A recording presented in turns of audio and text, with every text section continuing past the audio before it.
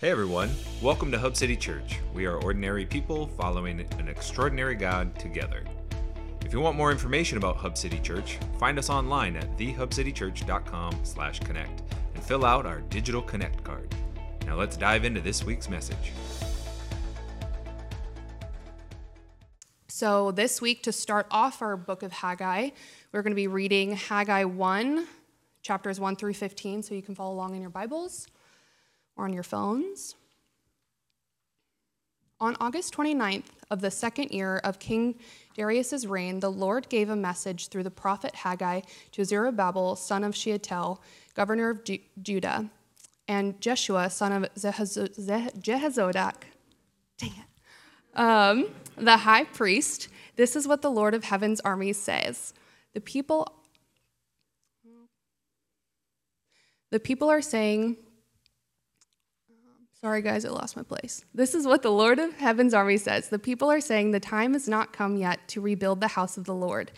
Then the Lord sent this message through the prophet Haggai. Why are you living in luxurious houses while my house lies in ruins? This is what the Lord of the Heaven's army says. Look at what's happening to you. You have planted much, but harvested little. You eat, but you are not satisfied. You drink, but you are still thirsty. You put on clothes, but you cannot keep warm. Your wages disappear as though you were putting them in pockets filled with holes. This is what the Lord of the Heaven's army says. Look at what's happening to you. Now go up in the hills, bring down timber, and rebuild my house. Then I will take pleasure in it and be honored, says the Lord. You hoped for rich harvests, but they were poor. And when you brought your harvest home, I blew it away. Why? Because my house lies in ruins, says the Lord of the Heaven's armies. While all of you are busy building your own fine houses, it is because of you that the heavens withhold the dew and the earth produces no crops. I have called for a drought on your fields and hills, a drought to wither the grain and grapes and olive trees and all of your crops, a drought to starve you and your livestock and to ruin everything you have worked hard to get. Then Zerubbabel, son of Shealtiel, and Jeshua, son of Jehozadak, the son of the high priest, and the whole remnant of God's people began to obey the message from the Lord their God. When they heard the words of the prophet Haggai, whom their Lord God had sent, the people feared the Lord. Then Haggai, the Lord's messenger, gave people this message from the Lord. I am with you, says the Lord. So the Lord sparked enthusiasm of Zerubbabel, son of Shealtiel, governor of Judah, and the enthusiasm of Jeshua, son of Jehozadak, the high priest, and the enthusiasm of the whole remnant of God's people. They began to work on the house of their God in the Lord's heaven's armies on September 21st of the second year of King Darius's reign. And this is the word of the Lord. Man, she deserves a prize for that. Holy moly. She told me before service she was doing her homework. She pulled up YouTube on how to pronounce those names. So well done, Chloe. I threw you a curveball there. So good job. As we are looking at the book of Haggai, this is in the Old Testament. He is considered a prophet of the Old Testament. And in this entire book, you have the people of Israel are challenged to rebuild the temple. And they've struggled to stay motivated. Right? Kind of like some of us going back to the gym. It's just like, do I want to? They're not motivated to build the temple. And as we look at this book this year, or these next 4 weeks, we're not talking about building a building or a structure or a place. This is not a building campaign sermon series. This is about building the people of God. That people are considered God's temple. And so this next 4 weeks is talking about how do we stay inspired to stay the course in investing our lives into building Jesus' church, which is people, not things.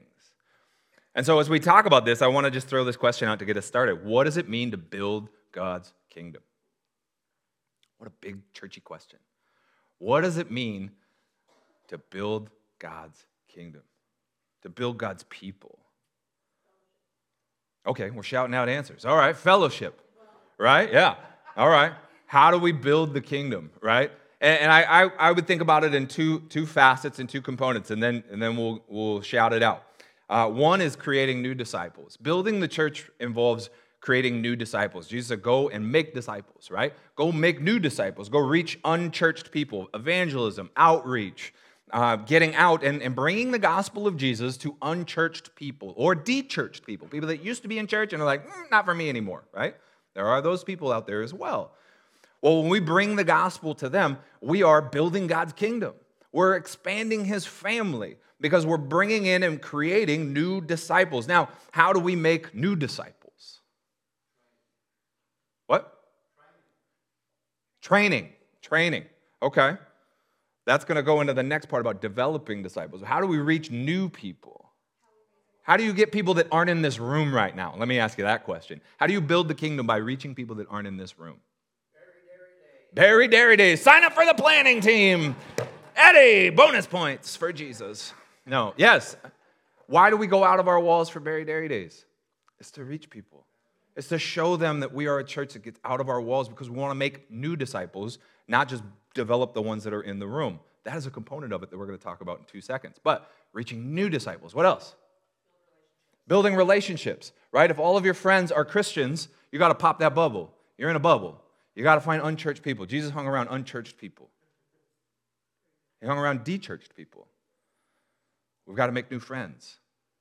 Not to get rid of the current Christian friends. Don't dismiss all your Christians. What else?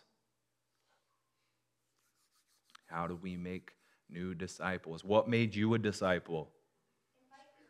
Inviting people to church, right? Our building is not on Burlington Boulevard. There are many people that will show up and they're like, I never knew you were here. How long have you lived in Burlington? 40 years. What? We're the oldest building in Burlington that's been a church. We're a 100-year-old building of church. Church building. But we got to invite people. How do you make new disciples? You go invite them. You build friendships. What else? Real quick. Somebody was praying for you. Somebody was praying for you. Yeah. Praying that we can go reach new disciples, build the kingdom, and make new followers of Jesus, right? The other component of this is not just new disciples, but developing the current disciples, right? That would be us in the room, people that have said yes to following Jesus. Now, I don't want to assume that everybody in the room has said yes to following Jesus, so you might feel like, hey, I'm a new disciple, and I'm checking things out. But a developing disciple is somebody that said, yeah, I'm following Jesus, but I don't have it all figured out. Peter said yes to following Jesus, but he had a long way to go in his development. He continued to mature and to grow and to be strengthened and understand his faith and knowledge of the kingdom of God and his experiences. And that's the other part of this, is how do you build the kingdom by developing current disciples? What do we do? Watering seeds. What does that mean? How? How do we water the seeds that have been planted? Mentorship. Encouraging people. Reading the Bible with people. Life groups with people. Fellowship with people. Training. Somebody shouted training earlier, right? Having classes or trainings or understanding, growing. Serving. How many of us grow to develop as a Jesus person when we start serving somebody else and putting them first? When we start giving, when we start, what? Worshiping. Yeah. We start reading parts of our Bible that we never touch, like Haggai. Yeah. But it's about developing disciples. It's about reaching new disciples, but developing disciples. That's building the kingdom. So it's not just one or the other. It's a combination of all of these things, and they happen individually, but they also happen collectively. So as we talk about this, it's about you developing as a disciple, but it's also about building the kingdom of God. And we get to participate in God's plan to bring wholeness to this world. We get to participate in that. That's the beauty of God's kingdom and God's time here on earth, and what he established for us as a mission is go participate in bringing wholeness to humanity, both inside and outside of the church. And this is ongoing, and it's fulfilling internally, right? It feels so good to do the right thing and to help somebody find Jesus. It is empowering to know that God believes in us. Oh, man, I'm not just a drop in the bucket. Like, I'm empowered by the Holy Spirit. That's empowering. I'm amazed to know that our efforts in building the kingdom affect eternity and not just today. It's affecting eternity. It's life-changing here on earth as well. The gospel changes our lives both for eternity but also for today. Who's in favor of that building project? One person. Hallelujah. I see that hand. Everyone is. We just don't want to raise our hand right now. Everyone is in favor of that building project. Bringing wholeness to humanity, the wholeness of Jesus to humanity.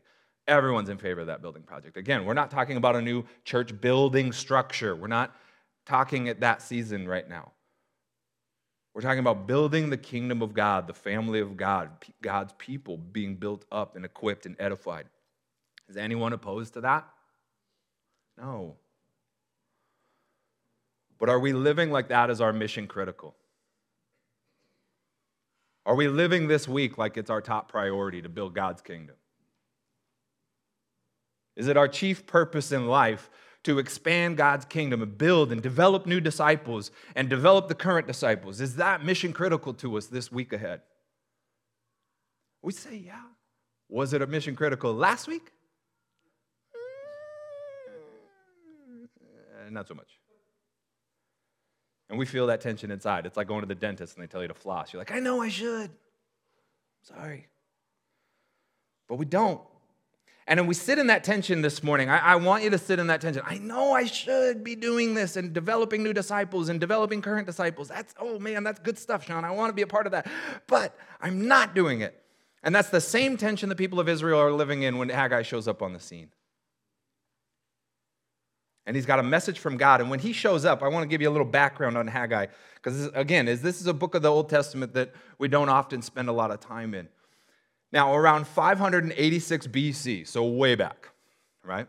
Mr. Peabody takes us in the Wayback Machine. And some of you get that reference. 586 BC, the Babylonians had conquered Jerusalem and taken the people of Israel into exile. Took them out of their homeland. They destroy the temple built by Solomon, who is David's son. It's just in ruins. 50 years later of being in exile, 50,000 Jews are released and able to return back to their homeland there in Israel and rebuild the temple and the altar. But they build the foundation of the temple and they build the altar and then they stop. Due to outside pressure of that context and that community where they were at and the people that had taken over that land in that 50-year period, there was an outside pressure that, this is going to be dangerous. This is going to be costly, and I don't know if I want to build this temple anymore. And they stopped the building project of the temple. And for 16 years, that foundation sat undeveloped. 16 years, a spiritual apathy begins to set into the people of Israel because for 16 years, think about how long 16 years ago. That was 2007. Like, that feels like an eternity. There's people in our church that didn't exist in 2007, right? And people that are married now that were like in elementary school. Like, it's crazy, right? I think about 16 years ago in 2007, I'm like, oh, wow. I was a whole different person then. 16 years that foundation sat there undeveloped. And Haggai shows up and says, it's time to build. And he begins to expose the spiritual apathy that he is seeing there in verse 2.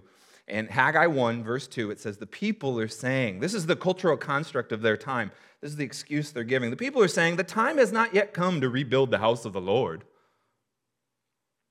They're living under this impression that, we're not supposed to build right now. The cost is too great. The danger is too extreme. There's too much trouble, too much pressure. The social, we're getting canceled on Twitter. I don't know about this, guys. We can't do this. And how many of us do this with God? We give him our excuses. Yeah, God, I'd really get involved and I'd help with that, but yeah, I'd go and I'd share my faith with that person, but yeah, I would go do, but I need to do,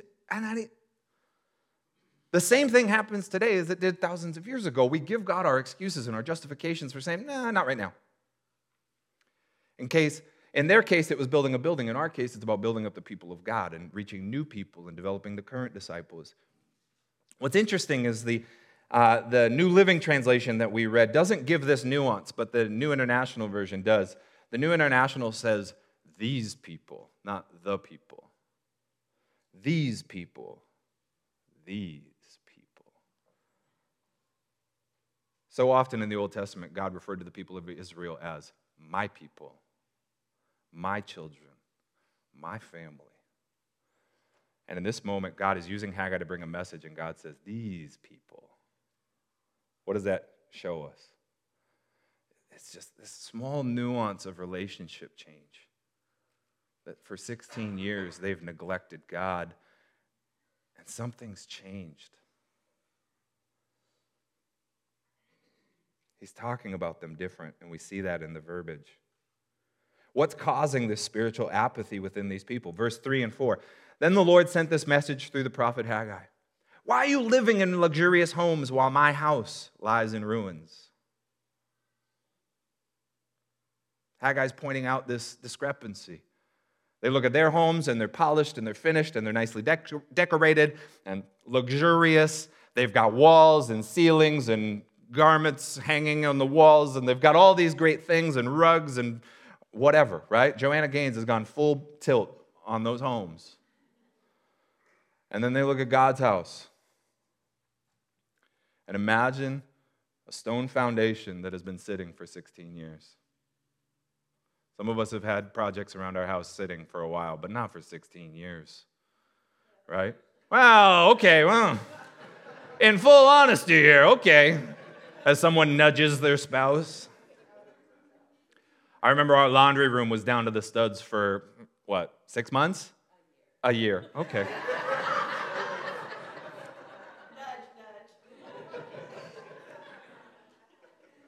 Yeah, it's not a sight you want to look at. And you just kind of, we'll get to it. We got justifications. We got excuses. We're not going to give it the attention right now. That's what the people of Israel have been doing. They've been looking at that foundation. Well, we'll get to it later. And Haggai points out through the message of the Lord to say, look at the difference here, guys. You've had all the energy, resource, time, and influence onto your homes, and yet the house of God is in shambles. It is a foundation with no walls and nothing completed, nothing done. It's overgrown with foliage, chipped away. And then he asked this question, how's that working for you? How's that working for you? In verse 6, you've planted much but harvest little. You eat but are not satisfied. You drink but are still thirsty. You put on clothes but can't keep warm. Your wages disappear as though you were putting them in pockets filled with holes. How's that working for you? You got this great house, 60 inches of LED perfection. You've got nice draperies and painted walls and all of these things. God's house is in shambles. How's that working for you? You ever feel the same feelings that he's talking about where you've been busy, but you still feel spiritually empty?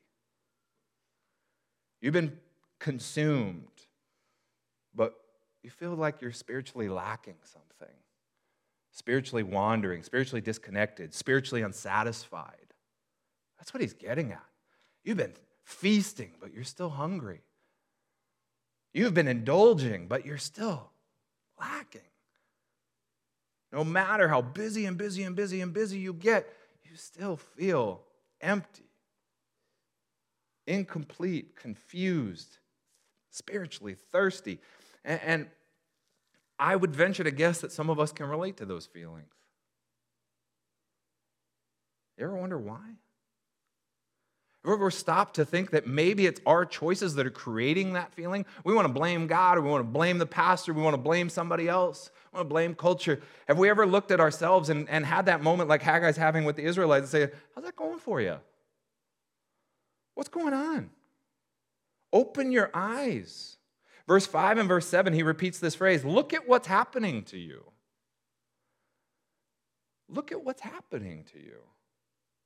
We claim to not have enough time and money and calendar space and energy, but Haggai points to the people of Israel and he says, it's time to reevaluate. I think we've misappropriated our focus.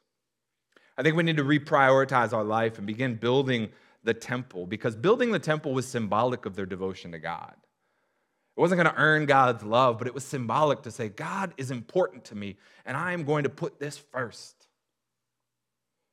Jesus kind of gets towards that idea of reprioritizing our lives, just like Haggai's doing. He's like, man, we got to change things up, guys. You're doing all of this, and how's that working for you? Jesus says the same thing when he says, store up your treasures in heaven where moths and rust cannot destroy and thieves do not break in and steal. Wherever your treasure is, there your desires of your heart will also be. Jesus is bluntly asking, where's your time?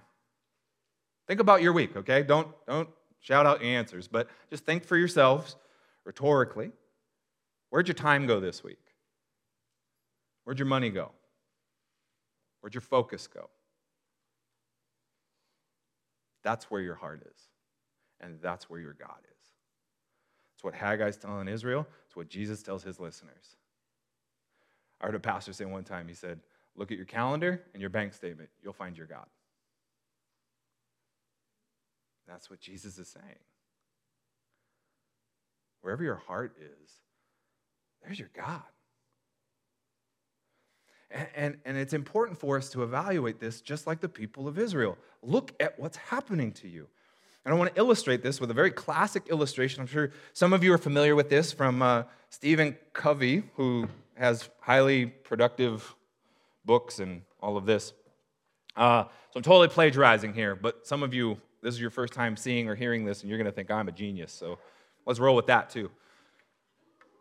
But this illustration is going to show us how we prioritize our life, and that each of these elements, we've got sand and small pebbles and small rocks, medium rocks and large rocks, and each of them is a different size, but it's illustrating the varying value that we have in things in our life. And so there are things that we prioritize that have very little value or addition or add value to our lives, but man, oh man, we build our life on it. We prioritize it. And so this bucket is our life and everything that it is, and we build our life on some things that, the sand would represent those insignificant things that don't add a ton of value, but we spend time doing them, right? And it's going to be different from person to person, okay? So for me, social media is right there. It doesn't add anything to my life. I don't need it. For some of you, you're like, I love social media, Sean, and that is very valuable and important to me. Some of you work where that's important, but not for me. Fantasy football. Oh, I love fantasy football. Does it add anything? No, because I always lose, right? I got all these things. When we download a new app and we've got to continue to beat those stupid levels and get high scores and just keep going and going. And think about the various things that are represented by that sand, those small things in our life that don't necessarily add value, they don't add to eternity, they don't make me follow Jesus more, but I am consumed by them and I build my life on them. Then you've got smaller things, or things that are a little bit more valuable, but still we prioritize and we make time for it. Entertainment, right? Man, oh man, why am I paying for Disney Plus if I'm not going to watch it? So I've got to watch it. And maybe there's hobbies and interests that you have. I love cycling and going on bikes. I love watching football. Yeah, Super Bowl Sunday, right? And I'm going to consume my life based on these things that might add a little more value and justification. Youth sports, I love coaching. All of these things, they add value to my life, but it's much more valuable than social media. Yeah? And you got to think for yourself. What are those small pebbles? And I'm going to prioritize. I'm going to make those things important in my life, right?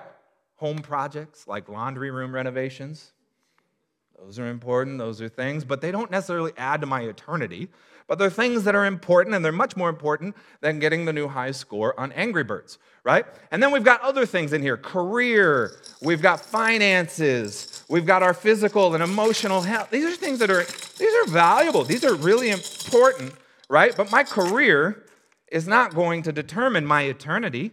My career is not always going to add to me being more like Jesus, but it is valuable. It's much more valuable than my Facebook account.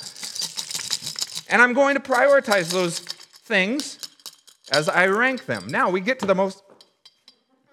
Forget it. It's not that important. Then we add some more things to our life. Larger rocks. And these are less things and these are more people, right? Friends, kids, wife or spouse, right? Notice I didn't pick the small rock. right? Because you're highly valuable to me. We prioritize our family. We make those things important. And oftentimes, we're prioritizing and we're viewing our life and making these things important, but the way we're consuming them and the way we're building our life is we're not putting them in the order. And then by the time we get to this final one, and as your pastor, I would believe that the most important rock in our life, I'll give you one guess, your pastor. No, it is Jesus, yes. And we build our life on Jesus, but unfortunately, he doesn't fit because I've put him last. I've prioritized him last. And this is what Haggai is calling out in the people of Israel. You have built your luxurious homes, you've played all your apps, you've worked on your projects, you've gotten your draperies in order, you're building your families, you're planting your gardens, you're doing all these things, you're getting your job in order, that's great, but your devotion to God is so last priority to you, it doesn't fit. I don't have time. I don't have time to do that. I don't have time to serve. I don't have time to read my Bible. I don't have time to pray. I don't have time to do this. I'm too tired to read my Bible now. And we build our lives in this manner, and God is trying to shake up the people of Israel. Haggai is pointing these things out to be catalytic in their lives and say something has to change. We cannot continue to live in this current pattern and this current prioritization of the things that we hold valuable. We say that Jesus matters to us, but we never have time for him. We don't spend our time and our resource and our lives built around Jesus. We spend it on other things. And then we look at our life, and much like Haggai's calling out, how's that working for you? How fulfilled do you feel? And so Haggai says in verse 8, now go up into the hills, bring down the timber, and rebuild my house. Shake it up. Change things up. Jesus says in Matthew 6:33, seek the kingdom of God above all else and live righteously, and he will give you everything else. Fun fact, in the ancient Latin language, which Jesus didn't speak Latin, but in the Latin language, I learned this about priorities. The word priority is not made plural in Latin. It's priority. Because if it's a priority, it's the only thing. They might have something there in the old Latin. It wasn't priorities. You could only have one priority. This was the most important thing. If it's your priority, it's your priority. It's your most important thing. And you will structure your calendar, your resource, your lives around it. And so Haggai and Jesus, when he says, seek first the kingdom of God, says, we got to shake things up. We've got to change this up. It's not going to work. We can't continue to do what we've done to get here. We've got to change it up. There's a bucket. You can't see it. I didn't just make a mess for our janitor. Right? But we've got to change things up, and we've got to put first things first. We've got to make God's priorities our priorities. That's the point of today. Make God's priorities our priorities. Make him first. Clean it all out. What would you do first this week? Put Jesus first. Then you begin to build in those other things. Spouse, kids, friends, grandparents. They're a lower priority. Then spouse. Come on now. Right? No offense to my grandparents. But we begin to build those things in, and then you begin to identify, okay, well, what's next important to me? And then I'm going to build that in. Yes, my job matters. My career, my calling matters. Yes, my relationships with people outside of the church, they matter to me, right? We've got all of these things. We've got to begin. My health matters. My physical health, my emotional health, all of that, it matters. I begin to build those things in.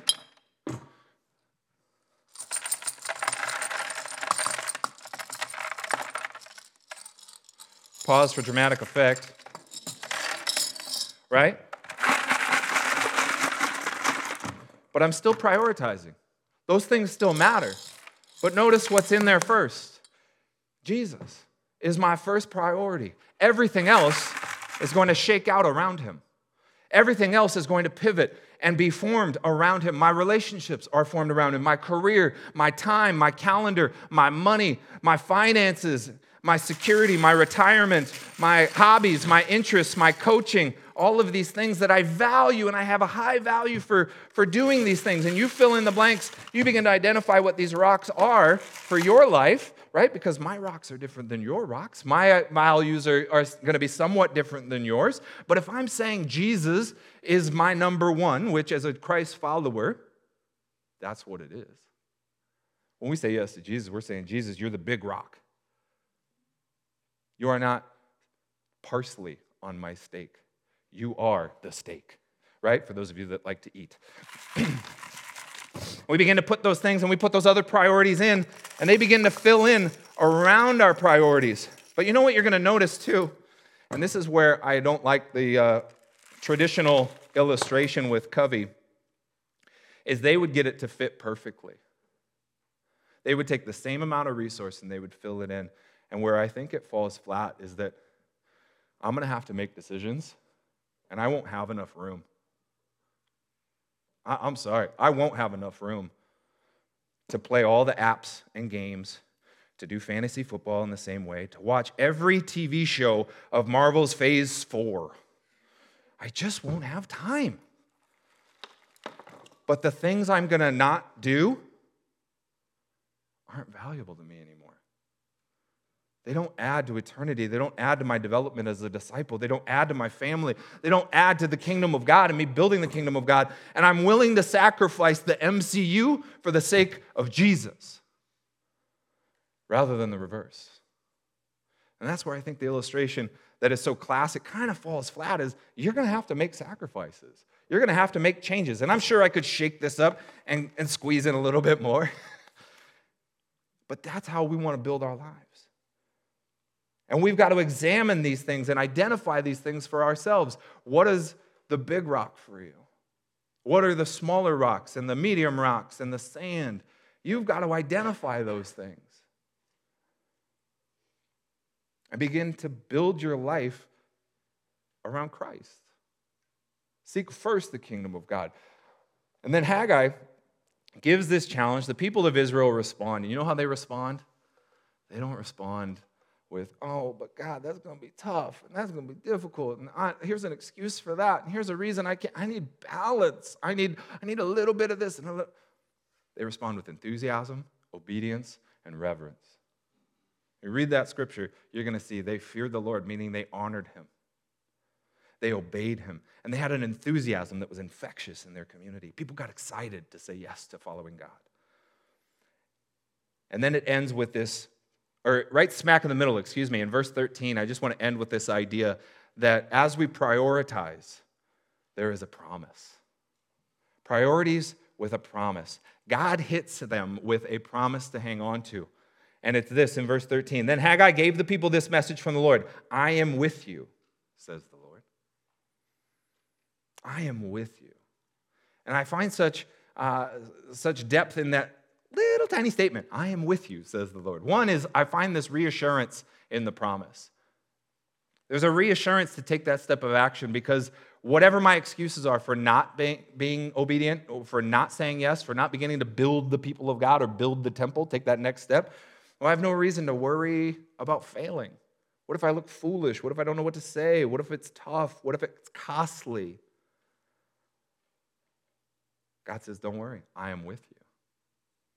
Yeah, but God, what about? Don't worry, I'm with you. But God, I'm going to have to give some things up. Don't worry, I am with you. Romans 8:31 says, if God is for us, who can ever be against us? The people of Israel were worried about building the temple and what could cost them or what could happen to them or the pressure that they would feel. And God says right in the middle of that, don't worry, I am with you. The other facet to this is that God is with us in the journey, not just in the destination.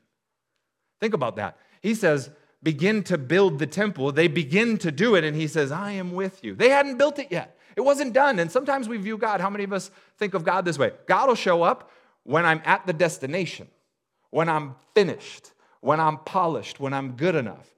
He'll show up when the temple is built. Nope. He shows up when the first stone hits the foundation. Because God is with us in the journey, not just the destination. And some of us are saying, oh, but God's not, I'm not good enough, or I'm not this, and I'm not. Take that first step of obedience and watch how God shows up.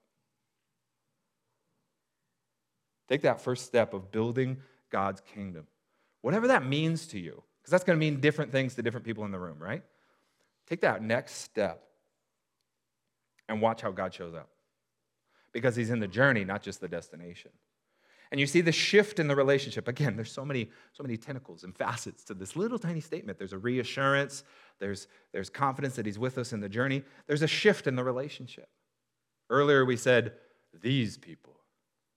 And now what does he say? I am with you. I'm with you. He doesn't say, I'm with these people. You feel this closeness. You feel this intimacy, this connection with God and his people. I am with you guys. I am for you. I am on your side. I'm in your corner. I am with you. And how many of us desire a closeness with God? We desire to feel God and his presence and his closeness and know that God is speaking to us and not just a pastor. God is speaking to us and not just the super spiritual people. I want to feel close to God. But if I'm not going to take any initiative in my relationship with God, how can I expect a vibrancy in my relationship with God? We're just expecting God to part the heavens and show up with a miracle. God, show up and teach me something amazing. Get my attention. And I'm reassured by this passage from Haggai to say, maybe there's some ownership that you and I need to take in our closeness with God. In James 4, it says, come close to God and God will come close to you. Come close to God and God will come close to you. There is something of a responsibility on the behalf of each person to say, I will take a step towards Jesus. I will learn to feed myself spiritually, not just be spoon-fed by someone else.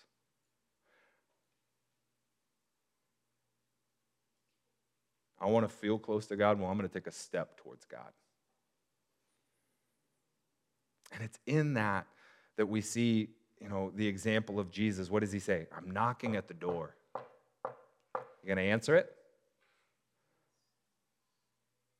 There's action, there's initiative, there's an invitation in. You've got to open that door. You've got to take that step towards him. You've got to move in that direction, and there's this shift because it's not just I'm with you, it's I'm with you in the midst of this journey, in the midst of this, each brick you're putting down to rebuild the temple, and each step of devotion, each step of allegiance, each step of obedience.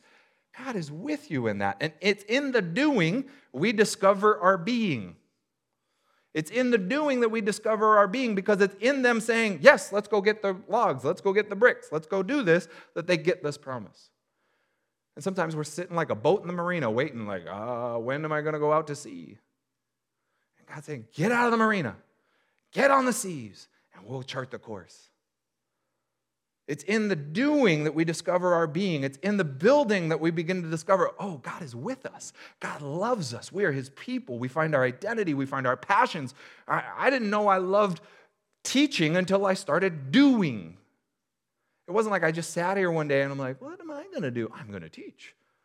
I started just saying yes to Jesus, and he led me down this path. So it's in our doing we discover our being.